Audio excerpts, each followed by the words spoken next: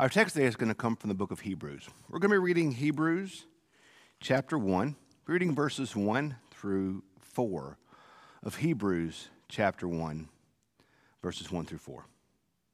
Long ago, God spoke to our ancestors in many and various ways by the prophets. But in these last days, he has spoken to us by a Son, whom he appointed heir over all things. And through him, he also created the worlds. He is the reflection of God's glory and the exact imprint of God's very being. And he sustains the world, sustains all things by his powerful word. When he had made the purification for sins, he sat down at the right hand of the Majesty on high, having become as much superior to angels as the name he inherited is more excellent than theirs. This is the word of God for the people of God. Thanks be to God. There's a common theme, trope, whatever word you want to use for it, in superhero movies. Y'all know I love my superhero movies. I just finished watching WandaVision last week, and spoiler alert, it was awesome. But I'm also an unbiased, reviewer, so I think they're all awesome. Looking forward to Winter Soldier, Falcon the Winter Soldier in a couple weeks. Can't wait. It's what I do. I like Star Wars and superheroes. Disney can basically just have all of my money. It'd be a lot more efficient that way. But there's a common trope or theme in these superhero movies where the superhero has all this power that we as the audience may be aware that they have, but they always seem afraid to use it, or maybe they don't even understand the full extent of their power. You see it with Captain America in the first Captain America movie. He had the super soldier serum, but it wasn't until he was really truly unleashed and was able to really truly go at it that he really understood his might and his ability. There was a movie that came out a few years ago, Captain Marvel. It was another one of the superhero movies, and it's a story of I'm not going to go into the plot. Basically, an Earth person has amazing powers. I've thus summarized every superhero movie ever. But she has this ability to shoot fire from her hands and fly and all kind of stuff. But she has this restrictor thing on her ear. And it isn't until she takes it off and is able to fully realize her powers that she becomes Captain Marvel. And there's this famous image, is taken right out of the comic books, where you see her just glowing with power and her hair is all glowing, and you're like, whoa, wow, she really is powerful. But that's a common theme, like I said, throughout all superhero movies, is that the hero never truly realizes the height of their power and the height of their ability. Like I said, you see it all over common superhero movies. Today, we're continuing with our look at the Creed.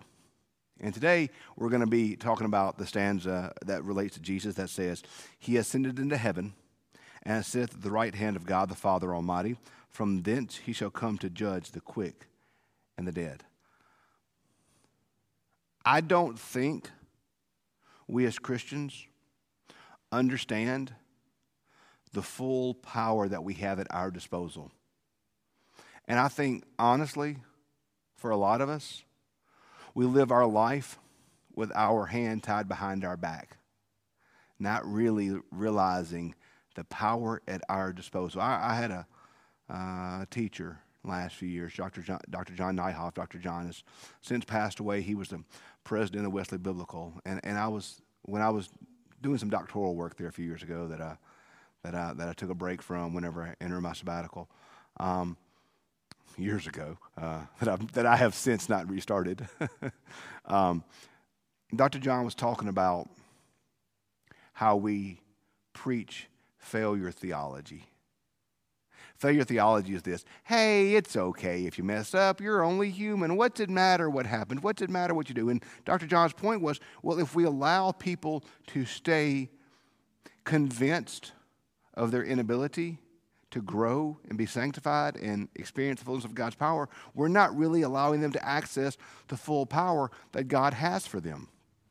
That's the thing with this full power we have. The full power is not our power, but the full power is the power that God has through us and for us. I think about I think about, I talked about this Wednesday night in my Bible study.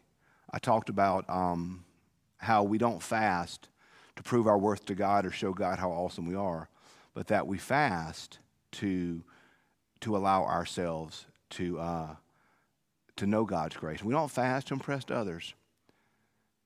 And there's always a challenge there where I don't like to talk about fasting. I've struggled with it this year to talk about fasting in light of the shared stuff we're doing together, and I hate to talk a lot about it because I go to Matthew 6 where Jesus says, when you fast, put oil on your face and look like you're happy. Don't be all mother grubbed, be excited about it. So I hate to say, hey, I'm fasting, I'm doing this. And the Bible study I was reading that I've been using as a source material says, do we fast to bask in the admiration of others? And that stuck with me.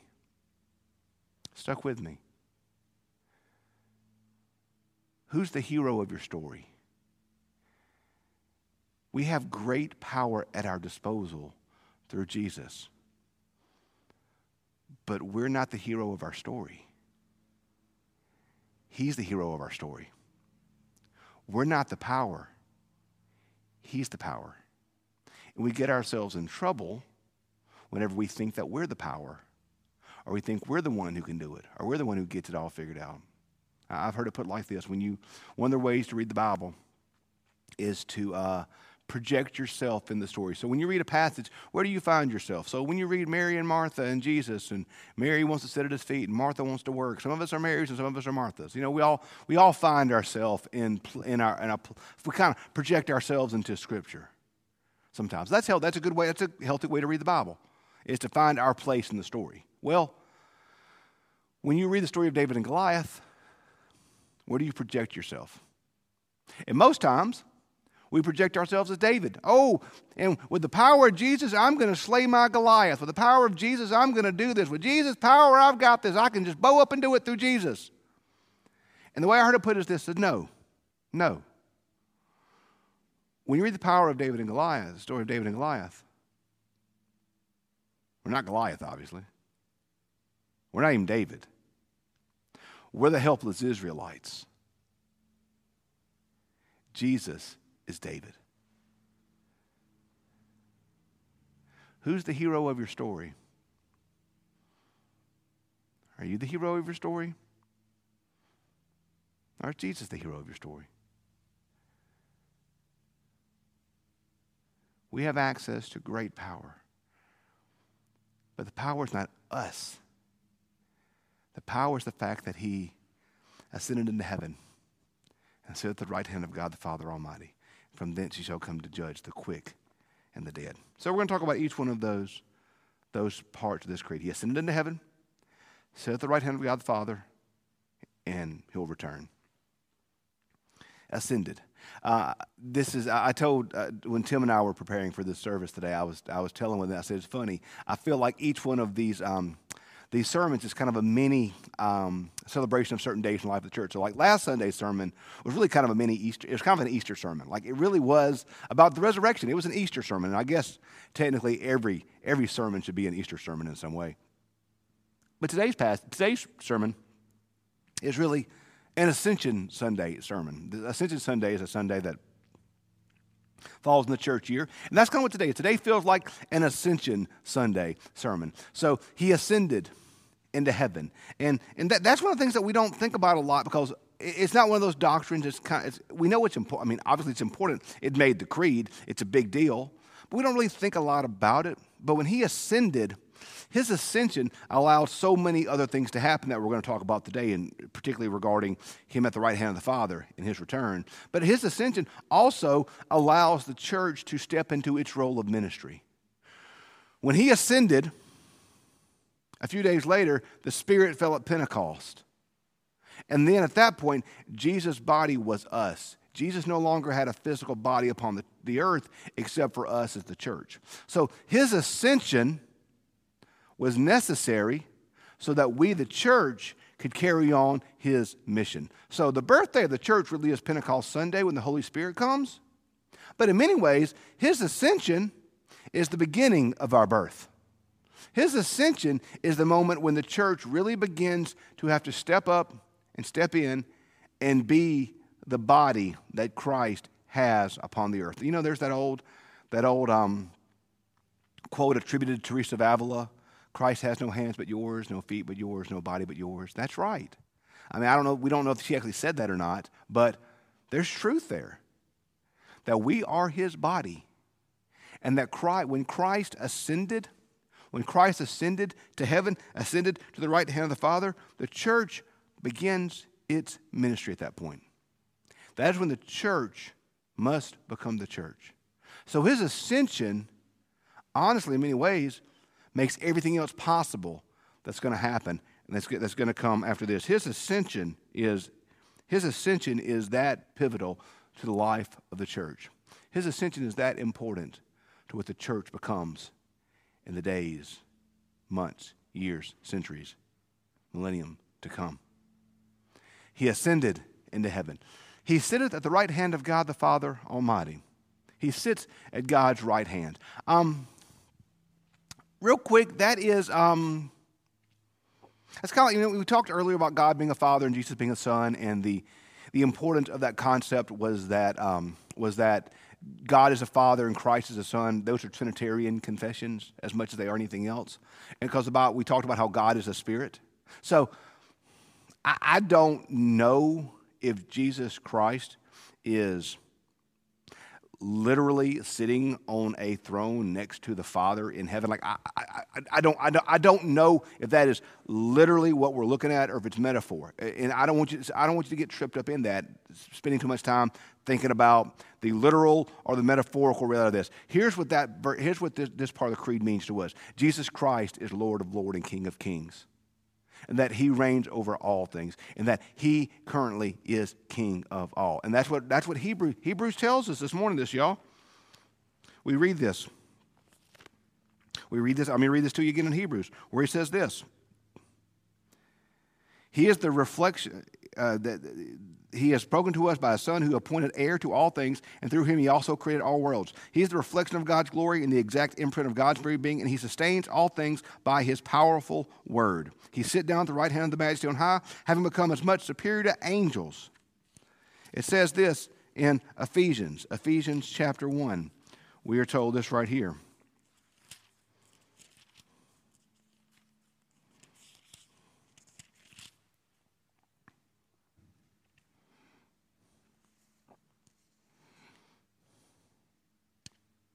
I'm sorry, Colossians. I told you wrong. I should have marked my Bible. I'm sorry, it is Ephesians. It says, to him we have redemption through his blood. He has made known the mystery of his will according to the good pleasure he has set forth in Christ, as a plan for the fullness of time to gather all things in him, things in heaven and things on the earth. In Christ we have obtained an inheritance, having been destined according to the purposes of him who accomplishes all to his counsel and will, so that we have first set our hope on Christ, who we might live in his praise and glory. Then it says in Colossians that you may live lives worthy of your Lord. He is the image of the invisible God, firstborn over all creation. For in him all things in heaven and on earth were created, things visible and invisible, whether thrones or dominions or rulers and powers. All things have been created through him and for him. He is before all things, and in him all things hold together. He is the head of the body of the church. He is the beginning of the firstborn from the dead, and so that in him might come first place in everything. For in him the fullness of God is pleased to dwell, and through him God is pleased to reconcile himself to all things, whether on earth or in heaven, by making peace through the blood of his cross. Jesus Christ reigns now. Jesus Christ is King now. Jesus Christ is Lord now. Jesus Christ is over all and in all. So to sit at the right hand of the Father is to sit in the place of power. And that's the power we have at our disposal through the Holy Spirit that taps us into God. He reigns. He is Lord. He is King. But one of the beautiful things that Scripture teaches us about Jesus at the right hand of the Father isn't just that he reigns, but Scripture tells us that he intercedes for us. That he intercedes for us on our behalf to the Father. Scripture tells us over and over again that Jesus Christ prays for us now. That he's pulling for us and praying for us. There's that great passage in Acts where Stephen is stoned. In Scripture says that Stephen looks into heaven. He sees the Son standing at the right hand of the Father. And I've always liked that image because it shows, to me, it communicates that Jesus Christ is standing, as we will stand at a ball game to root on our team. Jesus Christ stands there in the moment of Stephen's great pain and trial and encourages him and saying, come on, you got this. You can do it. Come on, don't quit now. You got this. Come on, just keep going a little bit more. You got this. So Jesus Christ sits at the right hand of the Father to reign in the fullness of his power, in the fullness of his glory, in the fullness of his might, in the fullness of who he is. But he sits at the right hand of the Father, and he also intercedes for me and you. He's praying for me and you. He's pulling for me and you. He's there for me and you. He's on our side. And we have access to that great power through Jesus. He's for us. He's pulling for us. He's working for us. He's at work. He ascended into heaven. The church begins its work. He sitteth at the right hand of God the Father Almighty. He reigns and he intercedes. He shall come again to judge the quick and the dead. When I was a kid, I was always thrown off of that line, the quick and the dead. I always thought, well, I'm kind of slow, so what's going to happen there? I'm not real fast. Quick is a traditional term for living, to judge the living and the dead. He ascended, the church begins ministry. He sits at the right hand, he intercedes, he has our power, and he will return again. He will return again. And he will judge the living and the dead. We live in hopes of his return. It's so interesting to look at the writings of the early church. And that's why a lot of the Bible was not written until a few decades after Jesus' resurrection, because they expected his return at any day. They were looking for his return at any day. And it wasn't until a few decades later they said, well, he's not back yet. Maybe we should write this down before the first generation dies off. He's going to return one day and make all things right. He's going to return all day and make all things right. And there will be no more sickness, pain, and death. There'll be no more hatred. There'll be no more poverty. There'll be no more racism. There'll be no more division and discord. We'll all be with the Lord.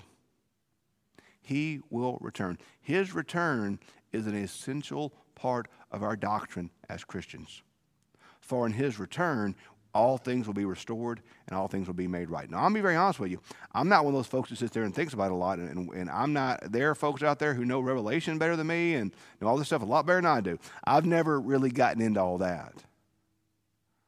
So I don't know when he returns. Hey, I hope he returns.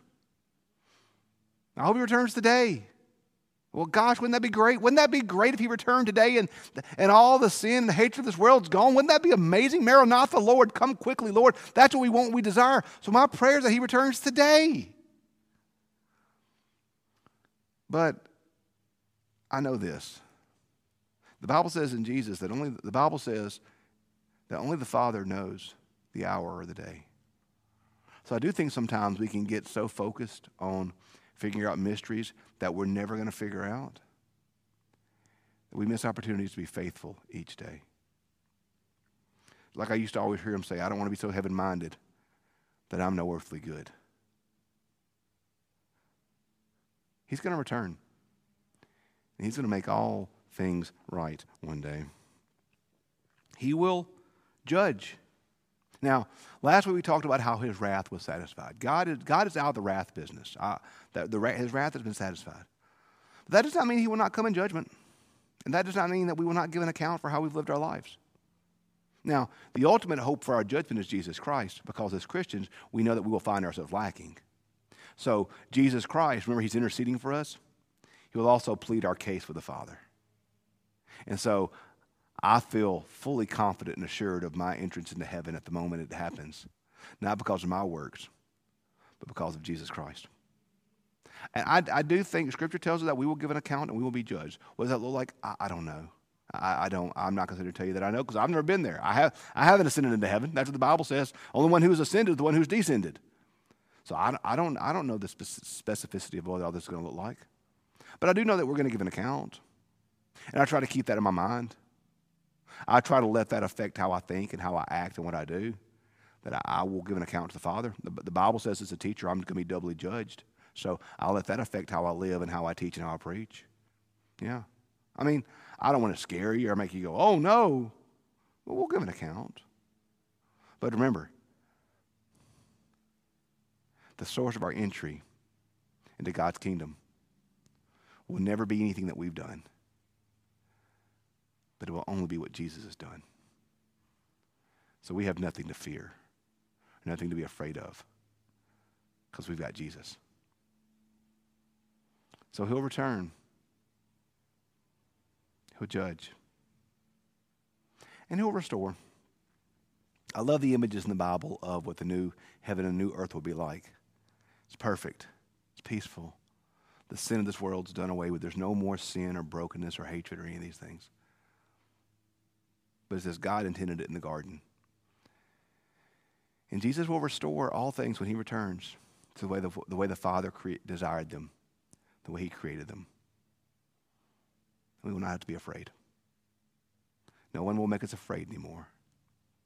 The fear of death and the fear of sin have been vanquished by the cross and the empty grave. And we will forever be with the Lord. He ascended. The church comes. He gives way to the church comes. He says the right hand. He is powerful and he intercedes.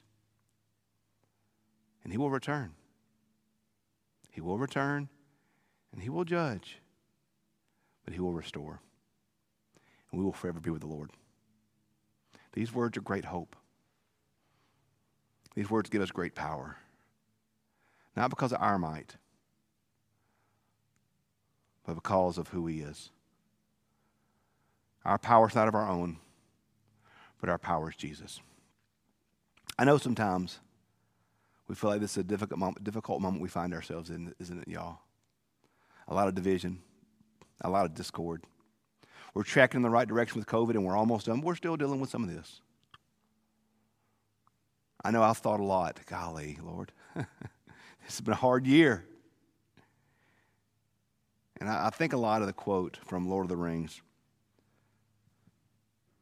where Frodo says this. He says, I wish the ring had never come to me. I wish none of this had happened. Gandalf replied, so do all who live to see such times. But that is not for them to decide.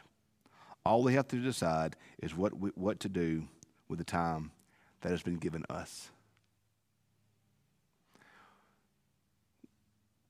We can complain about where we find ourselves in life. We can complain about the culture in this moment. We can complain about everything. That doesn't change anything. God has us here at this moment. And we have access through Jesus Christ, by the Holy Spirit, to the greatest power in all the world. Don't be afraid. Don't be angry. Don't be deterred. Don't be worried. There's power in the name of Jesus. Never forget that. May we live in that power now. Let's pray. Father, we thank you for the power that we can know through Jesus Christ. We thank you for his life, his death, his resurrection, for his ascension, and for his soon return. We love you. Father, may we live now in his power today and always. We ask it in Jesus' name. Amen.